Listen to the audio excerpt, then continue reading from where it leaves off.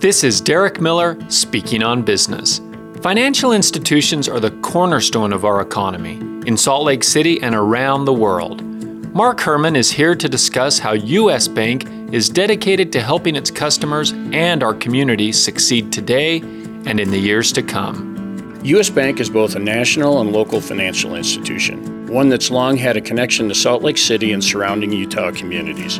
We're deeply committed to helping our friends and neighbors succeed here through innovative banking products, digital tools, and human connection. It's our responsibility as bankers to support the communities we serve by helping local and regional companies stay strong and healthy.